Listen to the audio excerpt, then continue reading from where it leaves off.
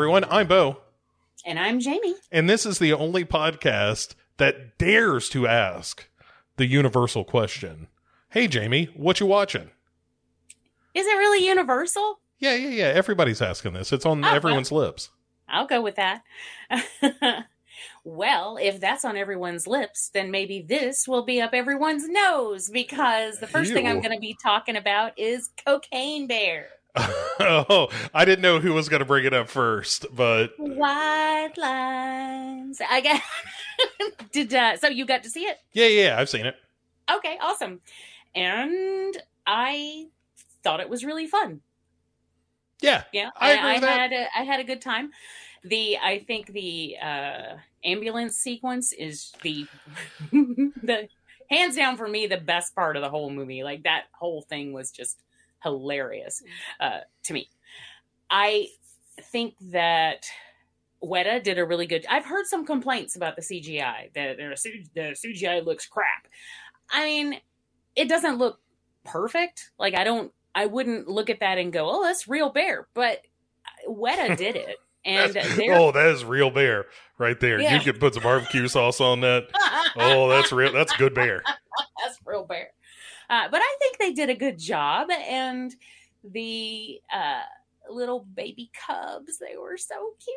Like, I had fun. I do think it could have used a little more carnage.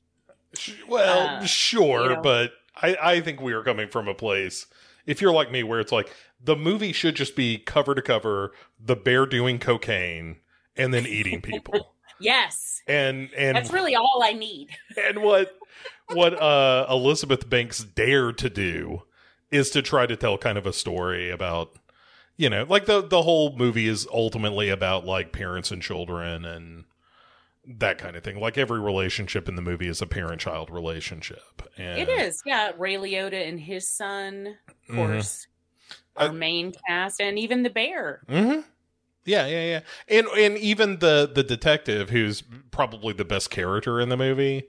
The detective who's like, has this almost parental relationship with this dog, where he's like, I don't know if this is the right dog for me, but I kind of love this dog. And anyway, he was a cute little dog. It's a very cute little dog. And also, like, kind of in the background, not only Ray Liotta and his son, but his son and his child, So, like, a lot of that stuff going on. And I don't think it gets mired down in that.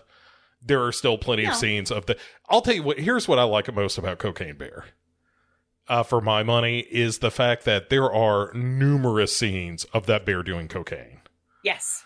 Yeah, yes. That bear loves cocaine. There is no doubt, and that's so obvious. There's a scene where he's climbing a tree and he's almost after the kid, but there's a guy in the next tree over who is just covered in cocaine.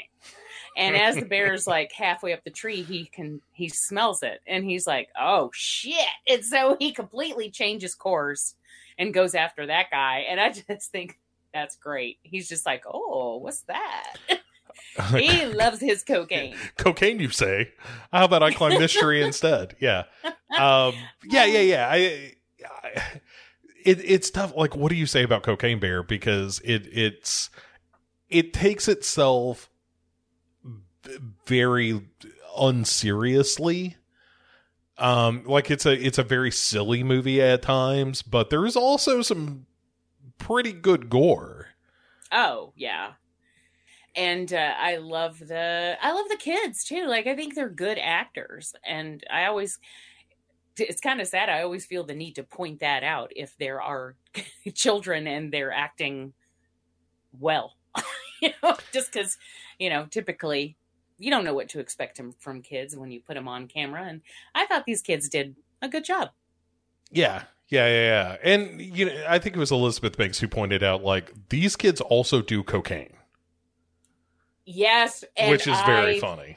Thought that was hilarious. Not to the extent that, the bear does cocaine. No, but to me, it was so funny because a lot of movies wouldn't touch that.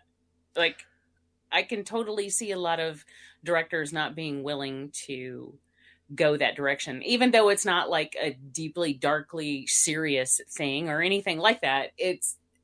But I actually heard some audible gasps in the audience when we were watching that.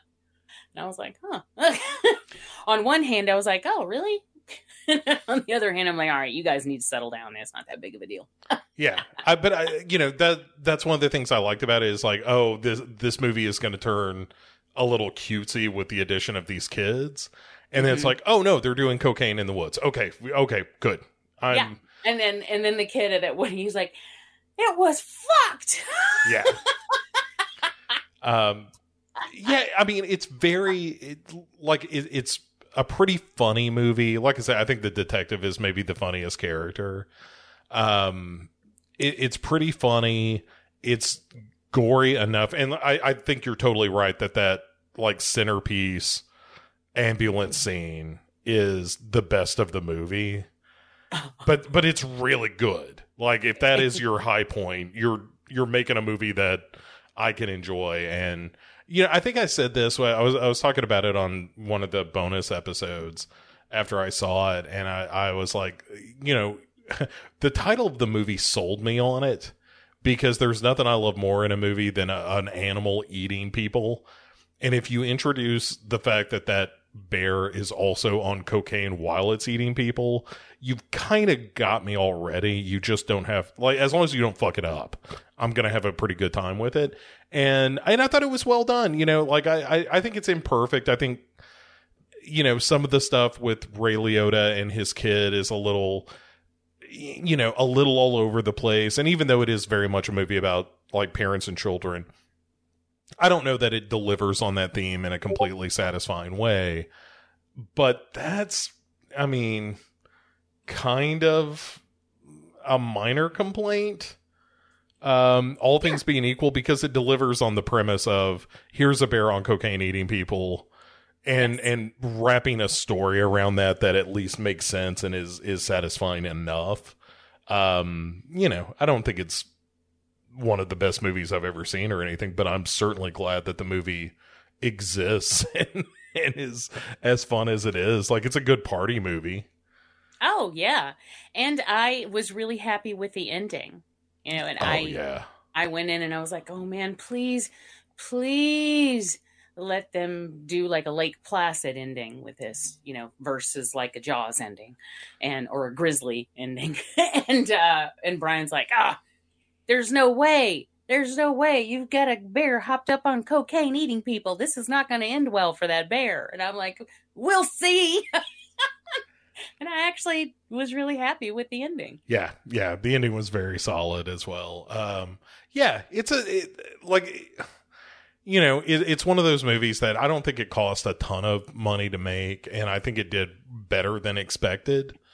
And in fact, I saw something saying that like between this and Violent Night and some other movie, I'm trying to think what the other example was, but it just paves the way for a lot of weirdo, kind of genre concepts of like, oh, we don't have to just do a sequel or a prequel or a reboot or a remake. If somebody has a crazy enough idea, then let's put it on the screen. And was it Megan? Yeah. I think that was the other one. So. Yeah, because solely because of the amount of attention and money that Megan brought in, they have, was it Paramount, has opened up a horror section of Paramount that they're going to be really focusing on, and they're aiming to get, I think, 5 to 6 horror movies out by next year. Great. Or this year and next year. And I'm like, all right. Like, I'm fine with that. Yeah. I mean, right. It doesn't have to be, just Megan 2, 3, 4, and 5. Like, do Megans and Cocaine Bears and Violent Nights. Like, do the stuff that sounds kind of bonkers and let that be, like, for every 3 of them you make, 1 of them will hit. Yeah. And that'll be great. Like, we're all better off as a society with more, Megans and Cocaine Bears. I totally agree. I mean, even look back at the 80s when you had, 3 and 4 horror movies coming out every weekend at times. Mm-hmm. They all weren't great, but a lot of them were. And so that's what I'm fine with them flooding the market. Just come on, give me more reasons to go to the movies. That's what I say. Yeah. I've really had a good time lately because usually Sunday mornings I sneak off to go see a movie. Every now and again, like one of the kids will go with me. Like we'll do family movies on Saturdays. If you know, there's a movie out that all the kids want to see, like the Ant-Man movie, like we all went to see that on a Saturday afternoon, that kind of thing. But Sunday mornings, you know, like the 10:30, 11:30 kind of showing, that's my time. And that's when I saw Cocaine Bear. And it was also really funny when I saw Cocaine Bear at like 11 a.m. on a Sunday. It like I go in with another dude who just much like myself looked like he had snuck away to go see Cocaine Bear on a Sunday morning instead of being in church with all the decent people. And anyway, we kind of acknowledged each other on the way in, and then on the way out we were kind of walking beside one another, and he was like, "So what do you think about that?" And I was like, I thought it was really fun. I thought, you know, without spoilers, but I was like, yeah, I thought the end of it was really funny. And, you know, that bear did a lot of cocaine and that made me real happy. And he was like, yeah, that was all right. And so I like the early Sunday morning, like, hey, I'm going to get out of the house for a little bit and I don't have to deal with the kids unless one of them wants to go with me, you know, for an appropriate movie. Like, none of the kids came to Cocaine Bear, for obvious reasons. But that's, you know, I love going to the movies, to your point, and having a good excuse to do that of like, oh yeah, there's a movie. Like I want to see the new Scream movie and I didn't get to that yet, but I probably will next weekend. So, you know, I like having movies to go see. Yeah. I like to go early on the weekends too, because it's usually very quiet. You don't have to fight with people to get good seat. I mean, well, the way things now, most theaters, I think now do, you know, you get advance seats, which is perfect for me because I was that person that was always anxious. Until I got my seat, I was full of anxiety and I would get there really early because I like to sit. I'm like Sheldon. I like to sit in a specific spot and I get real nervous if, you know, so this whole you can get your tickets ahead of time has relaxed me a lot. Now I don't worry. I don't care how long it takes to get through the concession line. Mm-hmm. But also they're usually cheaper if you go in the morning, and I like that too. You know, I'm one of those people that's got the Regal app because there's a Regal, you know, right down the road from me. Mm-hmm. And so I've got the app for that. And I mean, it certainly pays for itself because if we take the kids to the movies and just at the concession stand alone, you know, getting that discount is, you know, like more than worth it. But also like for my Sunday morning jaunts, it's like, all right, well, I'll, you know, dial up a ticket to this thing, reserve my seat, and it cost me like 55 cents. So, you know, I feel nice. Right. I feel like I'm getting one over on the man, which is absolutely not the case because I'm paying, you know, $20 a month for this. But I get my money's worth out of this thing. It's fun. But yeah. So, you know, moral of the story, Cocaine Bear, pretty fun. So, you know, surprising no one, the guy who has seen Grizzly 47 times thought Cocaine Bear was a hoot. Now I want the Grizzly remake where it's like, all right, this time it's not going to be funny. Did you watch Grizzly 2? Yeah, I did. Yeah. It's very disappointing. Yeah. I actually got it for Brian for Christmas, mainly because I wanted to see it. Mm-hmm. But yikes. That's rough. Yeah, it was unfinished. And then the movie begs the question, can you in fact make a movie entirely out of public domain footage? And the answer is you can. Right. But should you? It's not going to be very successful, but can you do it? Sure. Yeah, but Grizzly 2 is, there's 5 minutes of actual Grizzly stuff, and the rest of it's all just, like stock footage that was purchased from, Adobe or something. A lot of drone shots of forest and that kind of thing. And you can tell. And full performances of these bands that are at this thing. Like, right. Full fucking songs. These festivals that have 37 people at it. Right. Yes.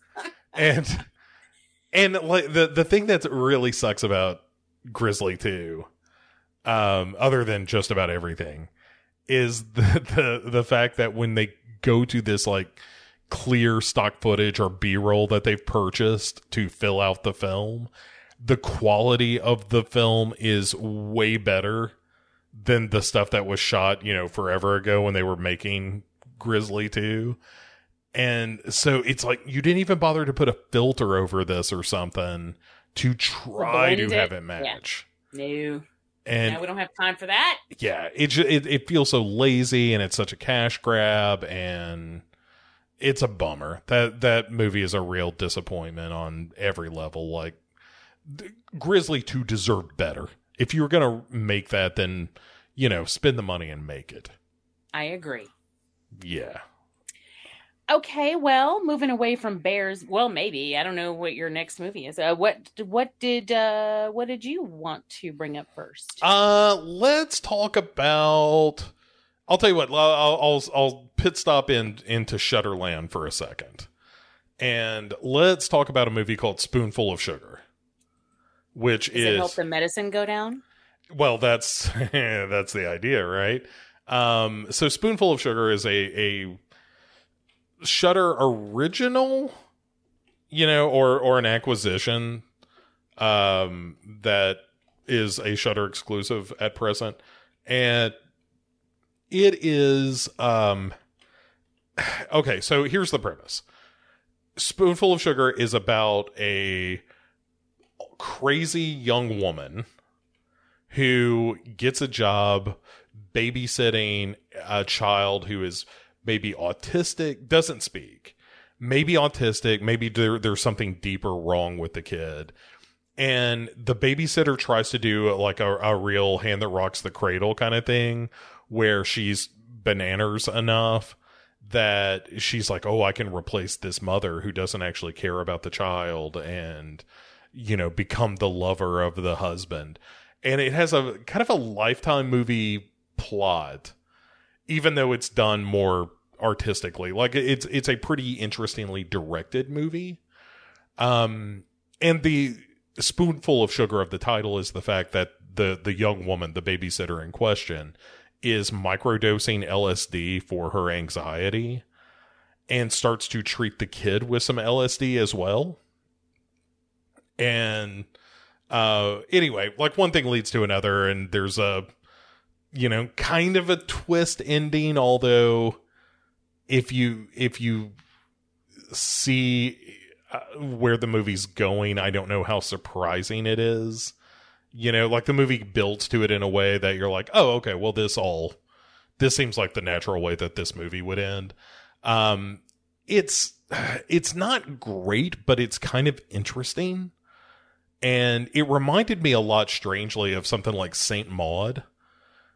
Which Saint Maud is a much better movie. Weird. I don't know why, but while you were talking about this movie, Saint Maud was flashing in my head, and I have no idea why, because I don't think anything you said would make you automatically think of that. But yeah. Well, it's just we've been working together that long that you were reading my mind now. I am psychic, yeah. That's why we're going to be incredible when we hit the gin rummy circuit. But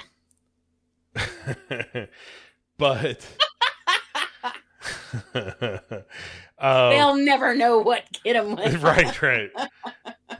Just I'll lift an eyebrow and you'll be like, oh, spades is what we're playing apparently. It's like a Spoonful of Sugar is it feels like a Shudder original movie, and for better and worse, you know, like it is that kind of lower budget, or like it's going for character and mood and atmosphere as opposed to any sort of spectacle.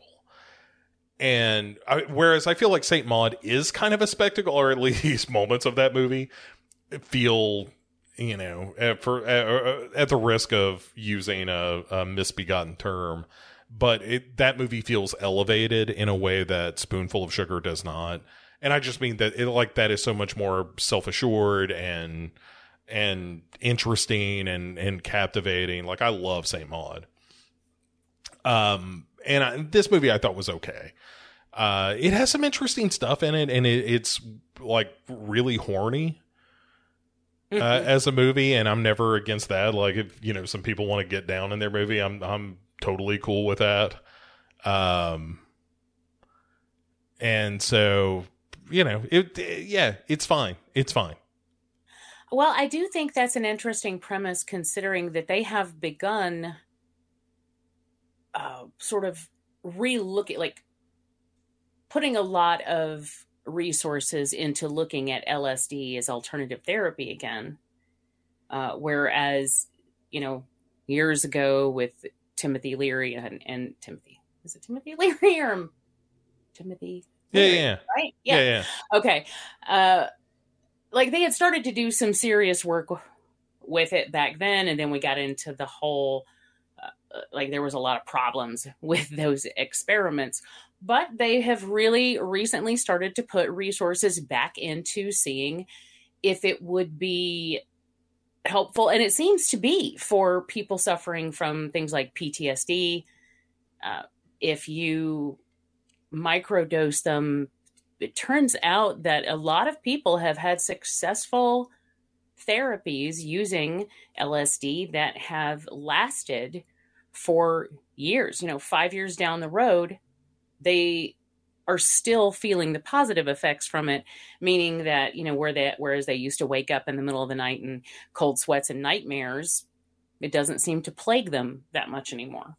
So that's kind of interesting that they would, that this film kind of focuses on that, from what it sounds like. So for sure. Yeah. And I mean, that's kind of the hook of the movie, really, is like, oh yeah, here's this experimental treatment that this, you know, the main character, the babysitter character, is totally bought into. It is like doing a paper about it, but also you're like, well, you were also kind of nutty, and this is maybe not helping. This is maybe not, you know, grounding you in reality. So yeah, I mean, and that's the thing too, is that it is a method that we have to be careful with, because, you know, too much or wrong candidate and it could end up going sideways. Yeah, there's a point where her therapist is like, hey, you're not using more than I'm prescribing, right? And she's like, oh, totally not. Meanwhile, she's just like eyedropper on the tongue whenever she's getting a little sideways. Uh-oh, she's been hanging around Cocaine Bear. Right. Like, she and Cocaine Bear would just wreak havoc. And yeah. And maybe that's how the two movies are related. So yeah, but you know, I like the fact that Shudder is showcasing these kinds of movies. Like, I don't think it's great. I think it's fine. I think there's interesting stuff about it, and there are definitely people who are going to enjoy it more than I did. But you know, this is the kind of movie that they ought to be showcasing, is these kind of smaller indie kinds of movies. Like Deadstream, I think, is the better example of this, where that movie is like way more fun and audacious and a good time, as opposed to Spoonful of Sugar, which is a little more somber and very self-serious and maybe doesn't quite pay off as well. But, you know, you take the swings. And even though this is, you know, a bit of foul ball, to extend this metaphor, but you know, it's still like worthy of being on something like a Shudder. And recently I got a subscription to Screambox so I could watch another movie I'll talk about later. And it's funny because it's like, oh, well, Shudder is just so much more the genuine home for actual horror fans. Like, Screambox has a couple of exclusives right now that are interesting, but they've got a long way to go before getting the kind of cachet in the library that a Shudder does. Well, it took them a while too, I guess. Yeah. And we all win if Right. if Screambox is like, no, we're going to compete with Shudder on that level.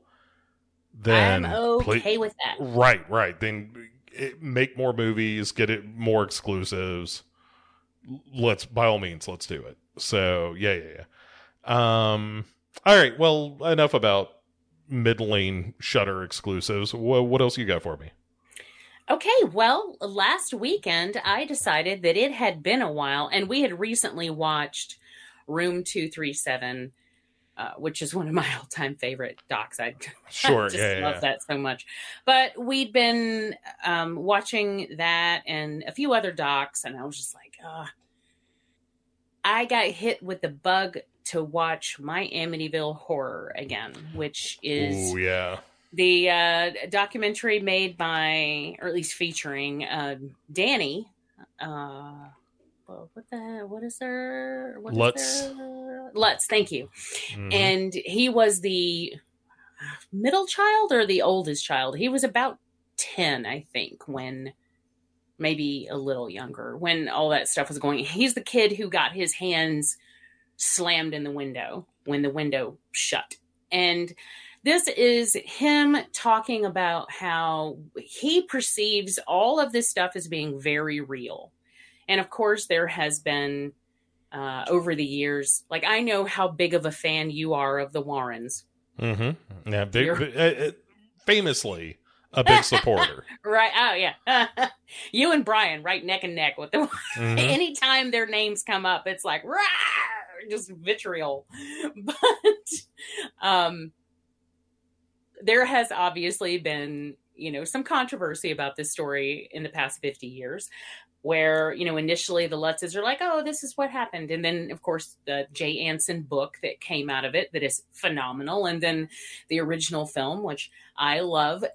But then it started coming out that it was a hoax, that they've invented the whole thing over a couple of bottles of wine and decided to tell this story as a scam.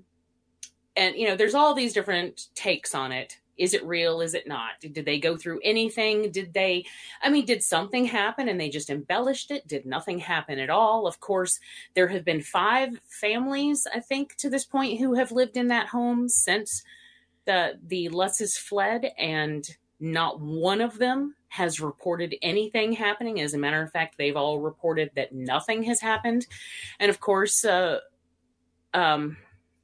Lorraine Warren has said nothing has happened because the house was exorcised. Yeah, well, there's all of that. But this is the story of the son who witnessed everything, who went through everything, and he believes it's real. And I believe he believes it. Like, I don't think he's making it up. I think now, whether or not it actually happened is a whole different thing, but I'm just saying I believe he believes it. I really do. Yeah. And it seems to have plagued his entire life. Plus, the one thing that is 100% clear while watching this is that he had a deep-seated hatred for George. He hated that man. And he actually said he was happy when he died. Like, he found him to be abusive. He said he had no parental skills whatsoever. Like, he just flat out hated that man. And a lot of that seems to be kind of tied together. And there are also theories that maybe this tumultuous relationship coming into the home is what caused a lot of what they experienced. Now, I know you tend to be more pragmatic, and I believe your stance on it is that nothing happened at all. But I could be misremembering. No. That's accurate. I think that. Okay. Yeah, I think the bottles of wine. Like, I do think that they, the Lutzes, the parents, told the kids, here's what's going on, here's what happened, and created this reality so that the kids wouldn't, screw up the story. So yeah, they wouldn't be that kid who's like, I was hiding in the barn the whole time. Right. Like the balloon kid. Yeah. And so, yeah, children are impressionable. Also, memories are impressionable. And often we remember things the way maybe we've been told we should remember them. And so you can't really take the memory of a child and go by it 100%. We've seen that in numerous situations. I do, however, believe he believes it. And so I think it's interesting. He seems at times like a very sad, broken man. He also seems to be at times a very sweet person. I noticed when there is a journalist an investigative journalist that was on the case originally. She comes back to see him, and then they both go out to visit Lorraine Warren. This was when she was still alive. And the way he interacts with them is very sweet. And so he seems like he has a good soul in there, but then he also he's divorced. And I think part of the reason his life didn't work out with his ex-wife was just because he has a lot of anger too. And a lot of, he's been in therapy most of his life. He still is. It's very tragic. The whole thing's very tragic, but I do think it's very interesting. And by the time you get to the end, if you've never seen it, I believe it's on Tubi. By the time you get to the end, it's not like you have definitive answers of everything. You don't. You just are looking at it through this guy's point of view. And I also find it interesting that neither of his siblings wanted anything to do with this documentary. So I would love to hear them talk on the subject, though, because I get the idea that either they are, it could go one of two ways. Either they are saying none of this ever happened, you're making this up, and they don't want to talk about it for that reason, or they're exactly the opposite and they are even more traumatized and don't want to talk about it. So I'd be curious to hear what their thoughts are. But getting this, glimpse through his eyes, I just think is very fascinating from a humanistic point of view. Yeah. I think it's a great documentary. Despite my knee-jerk hatred of all things Warren, I do think that there is something interesting to be mined from my Amityville Horror. And, for me, it just feels very tragic. And that's the thing I walk away from is like, oh, this poor guy, like his parents did a number on him. And, whether anything happened or not, his life was ruined. Right. And, from my perspective, it was like his life was ruined because his parents wanted to turn a buck and didn't really care about the effect that it might have on their children. It's very sad, but it's a great documentary. Like for people who have never seen My Amityville Horror, please do yourself a favor. It's fascinating. Like when Elizabeth Warren shows up with all of her chickens and whatnot, I just want to set fire to, the entire northeast of the country. Lorraine. Elizabeth is a whole different kind of crazy. Yeah. Sorry. Yeah. Sorry. I was reading an article earlier about Elizabeth Warren giving the business to Kamala Harris. So she's been on my mind. And when is she not? I'm attracted by the professorial types, Elizabeth Warren is, that's my supermodel. Less so Lorraine. But it's a good movie. So let me tell you, here's the reason I got the Scream box. Is I like found footage movies. Oh yeah. And someone just the buzz had been going, and I think somebody on the Discord channel was like, "Hey, are you going to watch the Outwaters?" which was getting a little bit of press. And I was like, I absolutely will watch the Outwaters. And sure enough, it popped up on Screambox. And Screambox had some deal where it was like, hey, do you want Screambox for 6 months for $15, and I was like, yeah, fine, because I want to watch The Outwaters, and I'll probably get around to watching Terrifier 2 as well, and see what else they got on there. But those were the two things. I was like, I feel like I need to give Terrifier 2 a day in court, because I hate myself, apparently. But because I'm a masochist. But I also, like, I really want to watch The Outwaters. I'd read some interesting stuff about it. You know, this falls into that Skinamarink trap of, you know, this is the scariest movie ever made. And that happens, 5-6 times a year, where the scariest movie ever made comes down the pipe. And what those hyperbolic articles are really saying is, here is something that is interesting and noteworthy within the genre, is kind of how I read that now. And so I picked up Screambox, watched The Outwaters, did it kind of in the best possible way, which was how I should have watched Skinamarink. Which was, it was just me in my office in the dark, headphones on. And I think The Outwaters is, the way that I've described it is like if Benson and Moorhead made a found footage movie, which they kind of did recently, but if they made a more direct found footage kind of movie, excuse me, and it didn't have quite the resolution. Not to, you know, get all wordplay with Benson and Moorhead movie titles, but it's, you know, like, Resolution is a good example of this. Like, Resolution is a lot of like, I don't understand what's going on. I don't understand what's going on. I don't understand what's going on. Now at the end of the movie, I kind of think I have an idea of what's going on. And if somebody asked me to, I could kind of give them the rough outline of what I think is happening. But I may not be right. You know, like, that's how I feel about Resolution. It's there is an apparent thing happening, and once you get to the endless, I think that makes a lot more sense. But anyway, in Resolution, I don't think it's a tidy answer, is sort of what I'm getting at. And The Outwaters is even less so, where it feels like what is going on could be one of 3 or 4 things. And that's not necessarily a criticism, but it also doesn't make for a great landing point for your movie. You know, because like Resolution, spoilers, by the way, for Resolution, for those of you who have not seen it, you know, the movie's only been out for, a decade at this point. Right. But when you get to the end of that, and, you know, they're like calling up to the sky, like, we're sorry, we can do this better.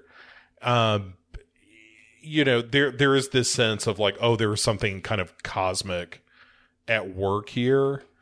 And there's a little bit of that within The Outwaters, a little bit of like, is this happening in a time loop? Is this guy this other person that they're seeing? And the premise of it, by the way, I probably should have started with this, but the premise is that these 4 people, it's a singer, her musician pal that has worked with her on like cutting a couple of singles, a director, and somebody to do like hair and makeup, all kind of take off, and they all know each other a little bit.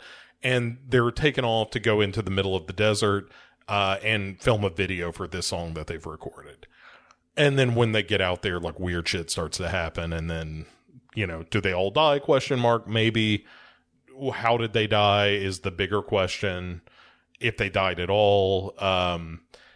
It's, you know, that's kind of the rough sketch of the premise. But it's just so, like, it feels very experimental, and it's very ambiguous. And that's fine as an interesting, like, experiment in filmmaking. It's just not the most satisfying thing to watch.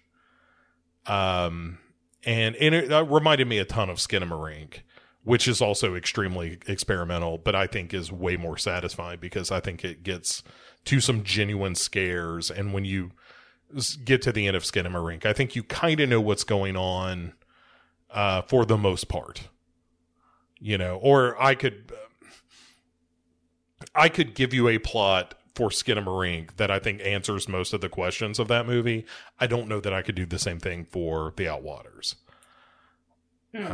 So not selling it real hard, Bo. The thing is, like, as found footage goes, the fact that it is so experimental and surreal, like, there is something to be said for that it's ambitious, and it's not entirely successful in realizing that ambition, but I like the fact that it's trying to do something that's different. And so, like, if you're a found footage movie fan, I'm like, maybe give it a spin. Just don't expect at the end of it to be like, well, that was an interesting movie about X, like, you're never going to reach that point where, or at least I didn't, like, somebody way smarter than me might come along and be like, listen, you dumb shit, this is what was going on in The Outwaters, and you just weren't smart enough to pick up on it. But I feel like I'm a fairly savvy viewer, and I've definitely paid attention. Typically, I think, yes. I think that people would agree with that. So, but I didn't know nothing by the end of that movie. I felt like, wait, was that a monster that he saw, or was it some interdimensional creature? Is this all a time thing that's happening? Yeah, I don't know. But it kind of asks interesting questions. It just doesn't answer any of those questions in a satisfying way. Yeah. Yeah. I don't know. A lot of times, it can go either way, but I would not be surprised if it ended up frustrating me. Oh, for sure. That's a perfectly reasonable reaction to that movie, but it's head and shoulders over, hey, we're a web, like, we've got ourselves a YouTube channel and we're going to a haunted asylum, and whoopsie doodle, it turns out haunted stuff is real. Like, that genre of found footage, I will take something like The Outwaters over that tire trope, any day of the week. So, like I said, I'm giving you a lot of points for just trying to do something a little bit different and having... And the other thing I give it credit for is that the characters are all good. They're really... Like, these are people that, if not people I want to hang out with, they're at least people I recognize as human beings, As opposed to, like, the, borderline porn actors of a lot of these found footage movies. Again, that very tired. And the reason I keep bringing this up is because I also watched Sex Tape, which was the Bernard Rose thing. The guy who did Candyman did a found footage movie that is very much a, hey, we're going into this old abandoned building and whoopsie doodle, it's haunted. And that just has it on my mind of like, man, there are a million of these out there. Yeah. And not any of them are, aside from what Gonjam and Grave Encounters are probably the only two that are worth anything. I happen to really be a fan of Deep House as well. Although it's a little bit different. They weren't looking for ghosts. They were just fascinated by the fact that there was a town that was buried under water. Did you ever see that? I don't think I did. Oh, yeah. I did. That was okay. Yeah. Deep House is fun. I really liked that one. Yeah. And I agree with the other two. And I think that's... unless something I'm just not thinking of. But yeah, when I think of successful films with that premise, those are the ones I think of. Yeah. So. Yeah. And I, depending on the day, Gonjiam is probably my favorite of those. But, Grave Encounters I think is quite good too. Yeah, I even like the second one. But yeah, I'm a little cooler on the second one than you are, but it's, I like the premise. It's such a good premise. And because it's such a good premise, everybody does it. And only a couple of people have done it with any real success. And, it's sort of like playing, Rhapsody in Blue or something. Like, you get the right people together with the right instruments, you can take a stab at it. but most of the time it's going to sound like hot garbage unless you know how to play the instruments. But yeah. So that's the Outwaters, available on Screenbox for not a lot of money if you're interested in seeing that, which I can't imagine you would be after this discussion we've had. But I'm glad that I saw it because it's a nice reference point for other found footage movies, which maybe is not, again, the best reason to watch a movie of like, well, this helps me have a conversation about found footage in a different way. But that's where we are. So, what about you? What else have you been watching? Okay, well, I have another theatrical film that we went to see on $5 Tuesday, and that was Children of the Corn. Oh, no kidding. Okay. Yeah, that movie that no one saw. And it was so limited that when it was playing in our local theater, but there was one showtime every day, and it was 9:30 at night, and that is it. Like, that's all you got. So we went to go see the 9:30 show on Tuesday, and honestly, I had fun with it. I did.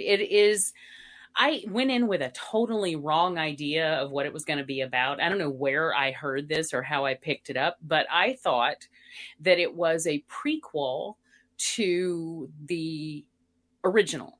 Like, this was going to show all the how the kids got all religified and all of that. How he who walks behind the rose He who walks behind the rose. He's waiting for you, Malachi. Yeah, it's not that. Not that at all. As a matter of fact, it takes place in present day, and it doesn't take place in Gatlin. It takes place in Rylson, and it's a totally different story. So it also says, though, based on the short story by Stephen King. So I'm guessing this is a reimagining of the original story. I don't know. So whatever. It's that, honestly, when you're talking about a Children of the Corn movie, that really doesn't matter, I guess. Like, nothing really matters. It is honestly better than most of the sequels, or at least the ones that I've seen. I haven't seen them all, but of the ones I've seen, I had more fun with this movie than I've had with any of those. And there isn't an Isaac, but there is an Eden. And she is this 12-year-old Bo. I'm telling you, you will love this kid. She is arch and evil and over the top, and it is phenomenal. Like, she's the best thing about the movie is how evil this little 12-year-old girl is. And I'm just like, yes. Now, I'm not saying the whole movie is good or anything. It's not a good movie, but I did have fun with it. I did think it was interesting that they did this whole ergot thing that unfortunately didn't really go anywhere. But the idea here is that this is a town that is built on corn, around corn. This is their industry, and the corn is all dying. It's all infected with ergot. Now, I don't think they actually call it by name, but they do mention it being hallucinatory. And I want to say they mentioned the Salem witch trials a couple times. So, even if they don't say it by name, that's what they're talking about.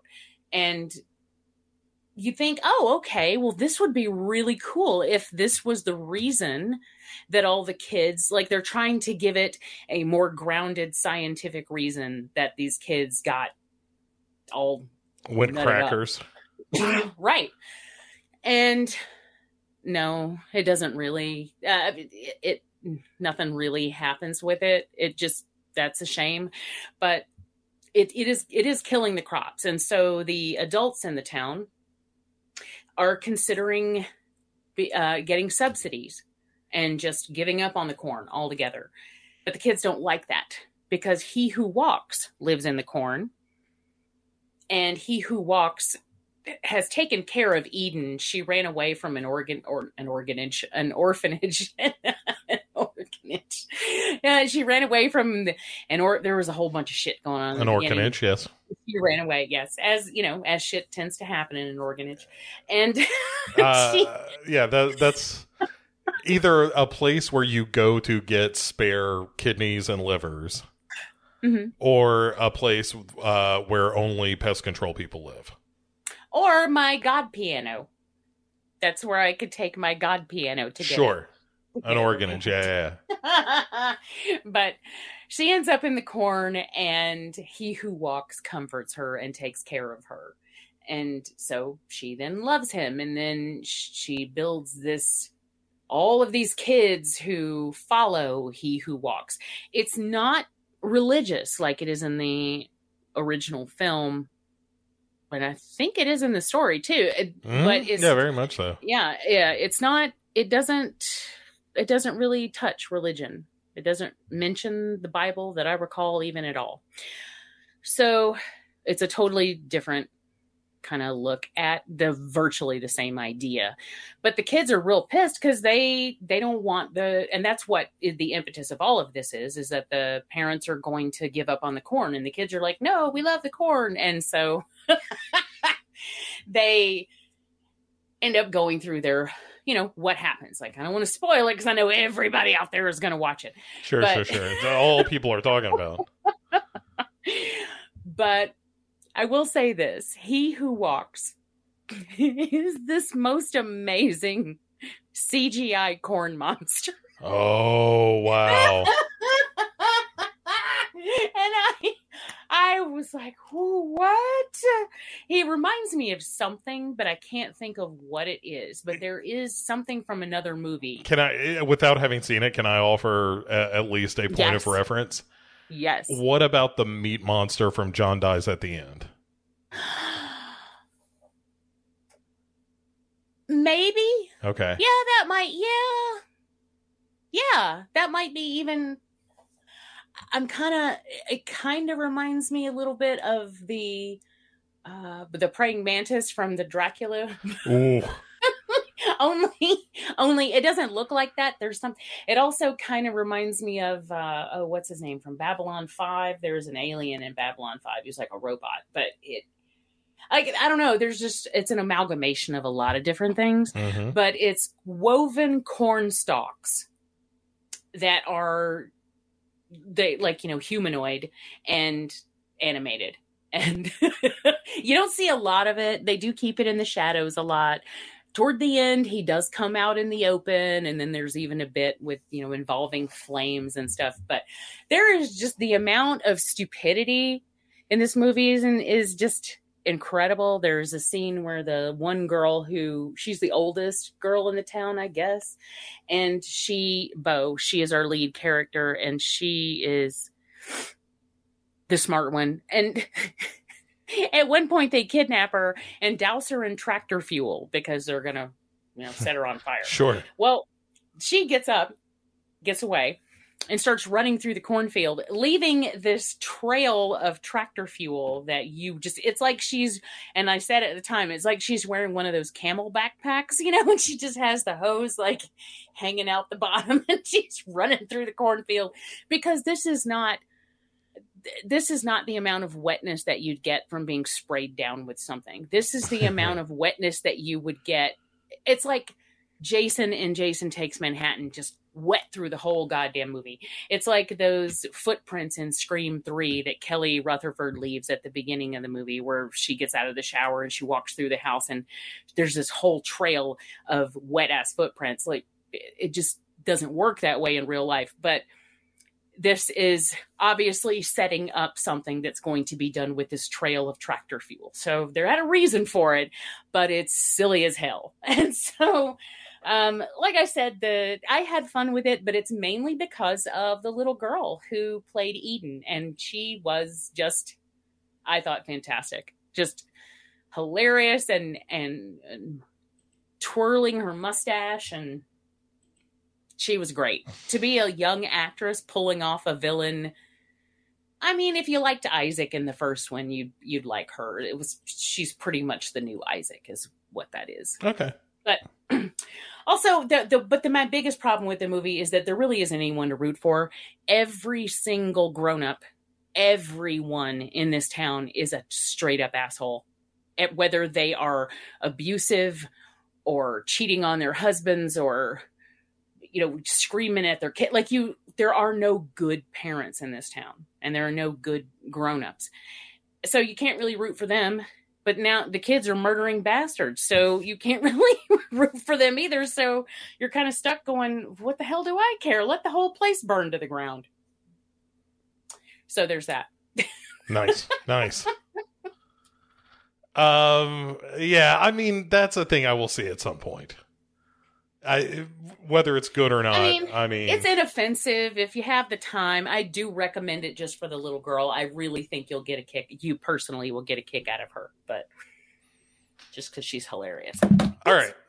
Well, careful, Mordecai.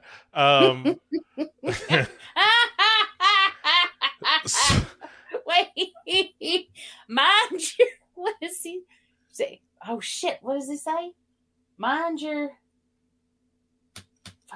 don't Mordecai. cut yourself, Mordecai. Oh yeah, mind you don't cut yourself, Mordecai. Yeah. God damn it. I love that movie so much. All right, so we'll end with fart. You're right. Fart. And he just what was he hurl peanuts at him? Yeah. Just to get him to stop scratching stuff on the wall. It's very funny. So weirdly, I don't know that I've done this in maybe ever, but I'm going to wrap this episode up with the final film, which is the movie I went to see today with one of the kids. We went to see 65, that new Adam Driver movie where he has to shoot dinosaurs in the face with a gun. And so here's the premise, and I didn't know this going into it. And you may have seen an ad for it, which I never did. I never saw any ads for it. I just knew it was Adam Driver v Dinosaurs, and I was like, I'll go see that. But the thing I didn't understand about the movie is that he is not from Earth. Like Adam Driver and his little girl companion are aliens from another planet. Oh. And the whole premise is, and this is like the first 2 minutes of the movie. I'm not like, this isn't a reveal of the film, but they are on like this exploratory mission. Adam Driver has a daughter who is very sick and apparently comes from a planet also that has shitty healthcare.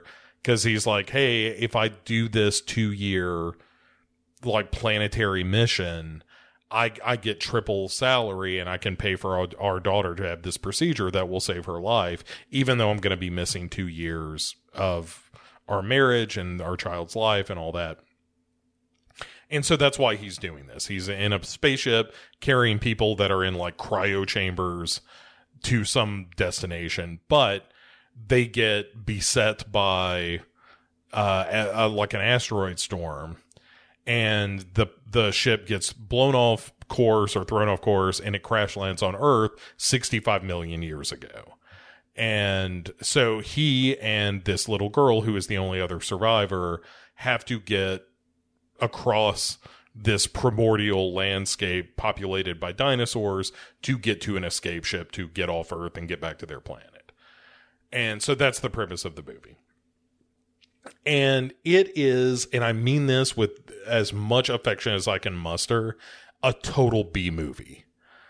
It's PG-13, which is fine. Like this movie does not need to be like a hardcore R-rated movie.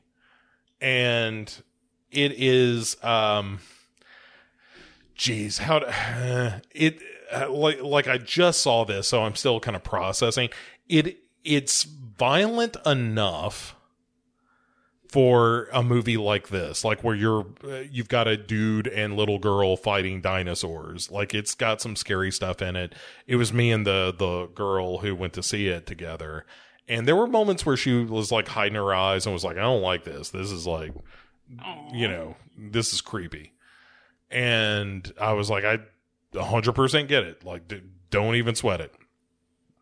But by the end of the movie, she was kind of more into it and, like, surprise, surprise, Adam Driver finds a bit of a surrogate daughter and this girl that he is trying to take care of and get her to safety. and there are T-Rexes that show up and other dinosaurs. And, you know, the thing that I thought, it reminded me of like an older, like 80s, 90s B movie, though, is it's not just that. It's a lot of, you know, oh my goodness, here's some quicksand. Oh my goodness, here's, you know, hot geysers. Oh my goodness, here is this cave we're trapped in.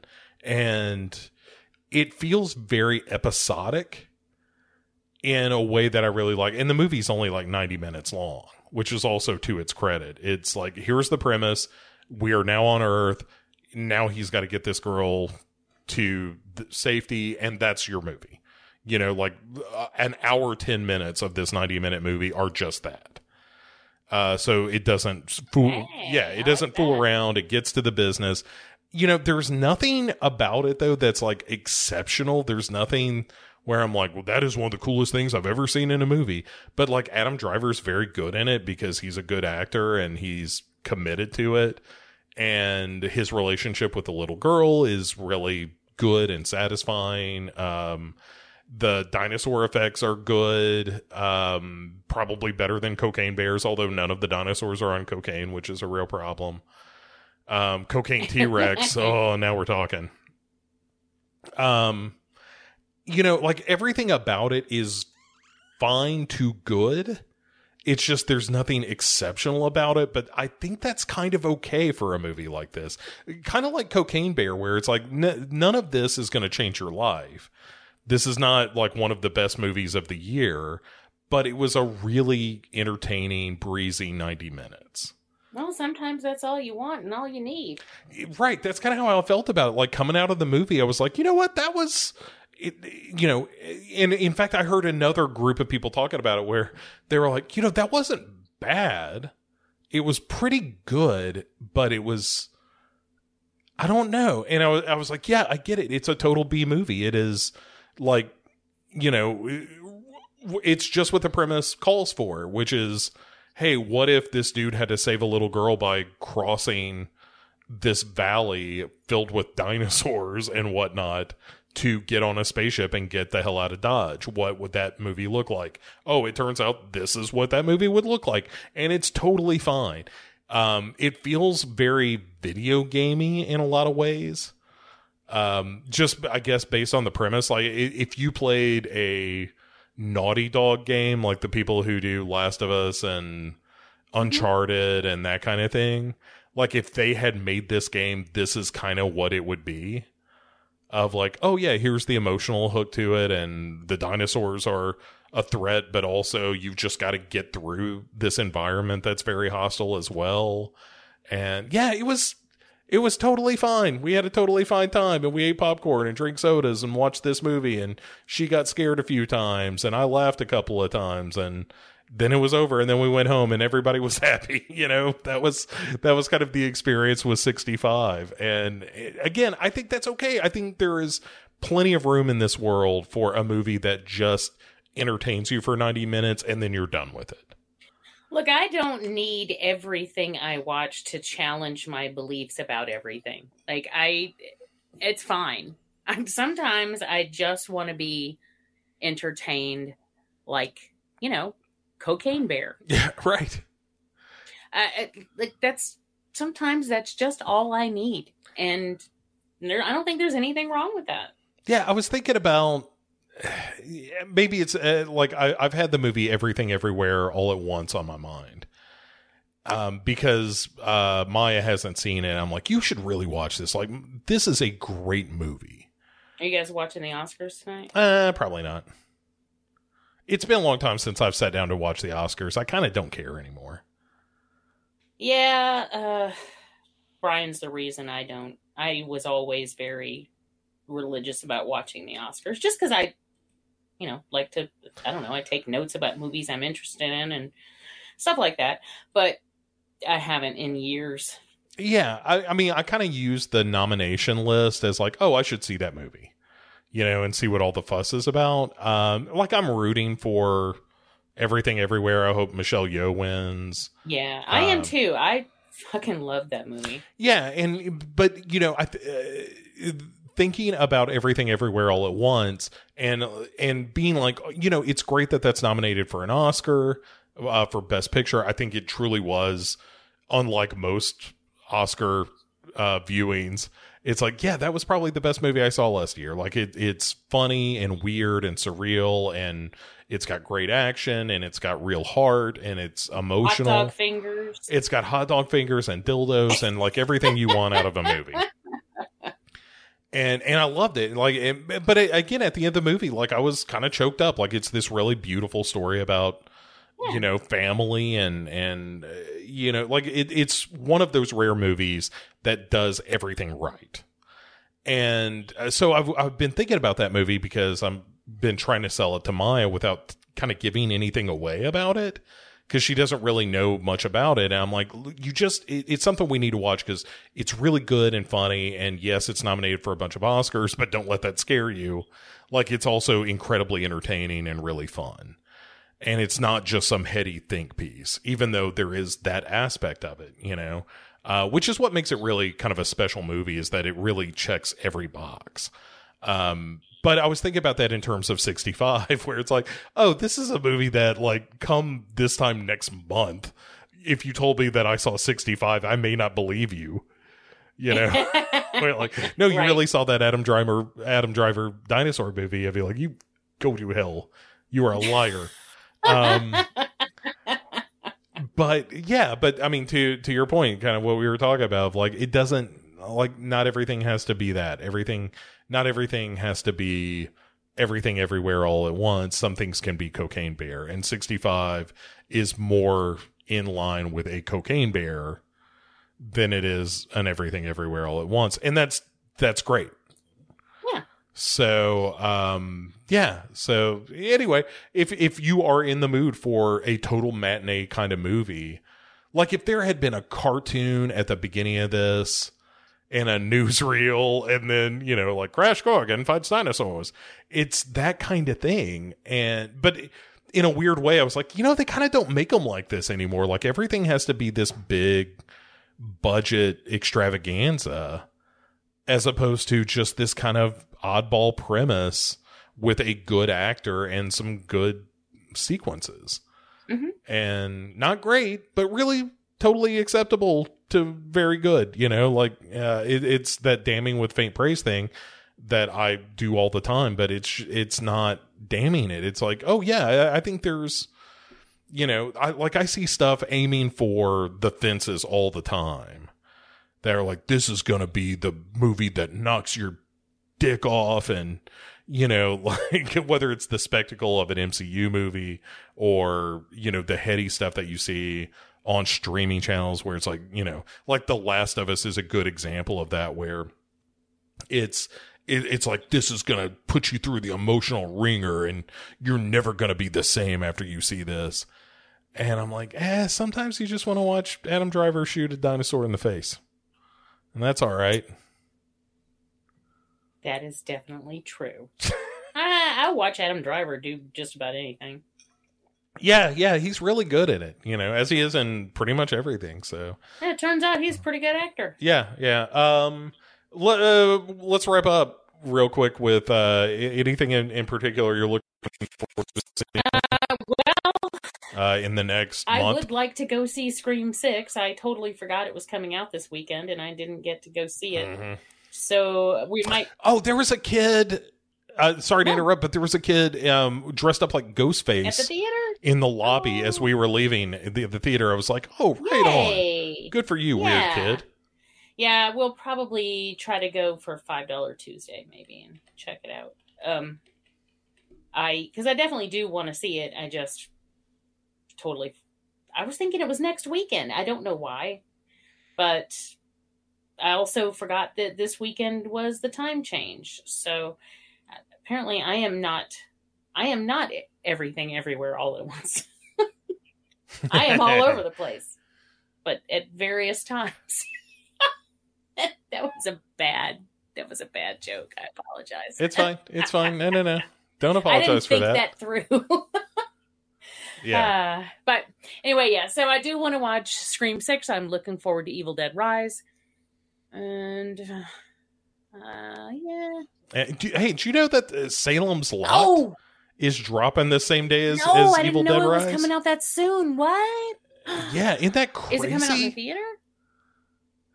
I Holy think shit. so. What am I going to do? I don't know. I'll have to see them both. I reckon. Probably. What about you? What are you looking forward to? I may end up going to see Renfield. I do want to see that. Which, like, I think you and I will both probably see Scream 6 between now and the next time we talk. And maybe Renfield will sneak into that as well. I want to see that.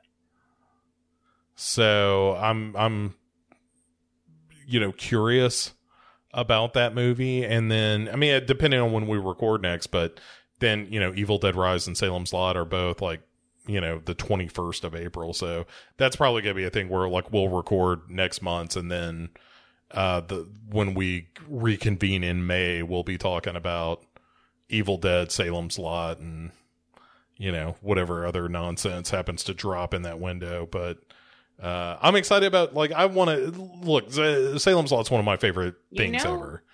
And I'm so excited that, such a thing exists. I hope I do it's too. good. I mean, that film was pivotal in my becoming a horror fan. The original miniseries. And it has always meant so much to me. It's one of my favorite Stephen King books.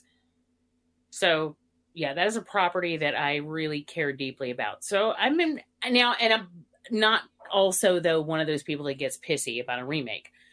I don't really care. If it's not good, then I just won't watch it again. Like, I'm fine with that. But I really want it to be good.